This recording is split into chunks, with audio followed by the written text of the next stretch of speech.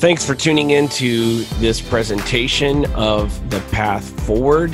This is Daniel Workman. I am joined by Chris Kessel of West Virginia Soccer Association. Chris, how are you doing? I'm doing great this evening. Thanks for having me.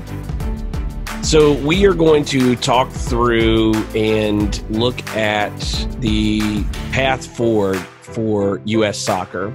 Now, one of the key things about having this system and, the U.S. Association of Soccer Leagues is you really got to have, a few basic agreements in place to be in a national league system like this. In order to connect leagues horizontally as well as vertically, you're going to have some minimum rules that you agree to, and that's really the glue that holds this whole thing together. So, for example, fall to spring, because everyone's going to have to be on the same calendar. That would be essential.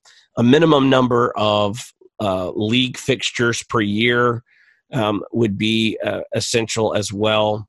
And when you start to look at that, you really, the NPSL in its classic form has a choice. They have a decision to make. Do they continue to try to do what they've been doing for the last 10 years and operate as a summer league, short season, primarily some college players, or do they finally and fully embrace being a league system in an open system?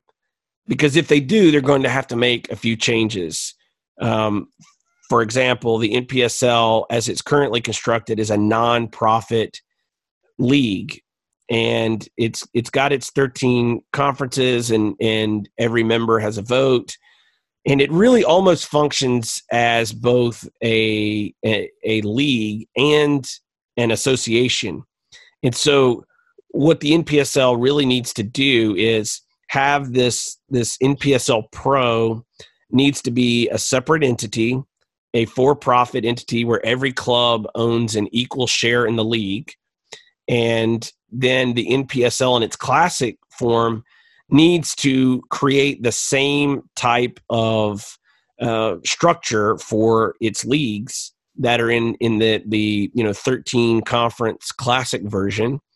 And that way those shares could be exchanged once promotion and relegation was a reality. So, a Stockade up in Kingston, New York, for example, would, have an equal share in their league. And when it came time for promotion and relegation, let's say they win, when they go up to tier 3 into an 8-region D3 level, they are exchanging their share of that league with a club that is being relegated back down. And, having the NPSL kind of morph into an association as it's currently constructed on the nonprofit side would allow them to manage this collection of for-profit leagues where the league members, these clubs, would have equal shares in their league.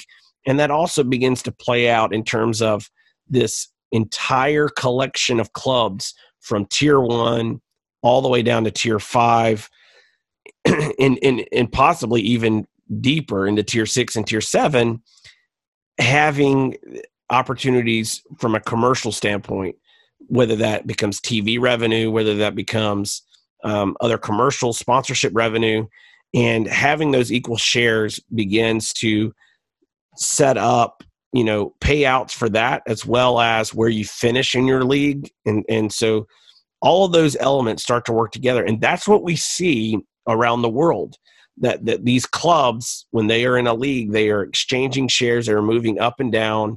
And you have, an MOU and a memorandum of understanding between leagues. And so when a club comes up or a club goes down, it's not a crazy dramatic process, everyone knows what's going on. And so, a promoted club is paired with a relegated club. They exchange their shares, and then the next year they are playing in their respective leagues as, they've earned on the field. And so when you have this setup and you're looking at, being a club in West Virginia, and you are registering, whether you are in the national D1 or you're all the way down in your local league, you're registering through your state association. You're local, you worked your way up into the state league. Now you've won your state league. Now you're being promoted up into this, 32 region D5, Division 5, Tier 5 league. What does that begin to do to the community? What would you expect from a passion level, from a commitment level, from a local news coverage level? So that's actually the last thing is something that I've actually talked to people about. I'm friends with the former editor of the local newspaper here. It's the largest newspaper in the state, and it's got a sizable readership. And he told me that if a system like this existed, and a club here in Charleston or anywhere around here, I mean, obviously there'd be a league, a league that would be participating. Our local league would be a part of the state league, whatever, but it would have a dedicated writer. And if a club got promoted into the regional leagues, and as it was going up the pyramid, it would get the kind of coverage that a professional team would deserve.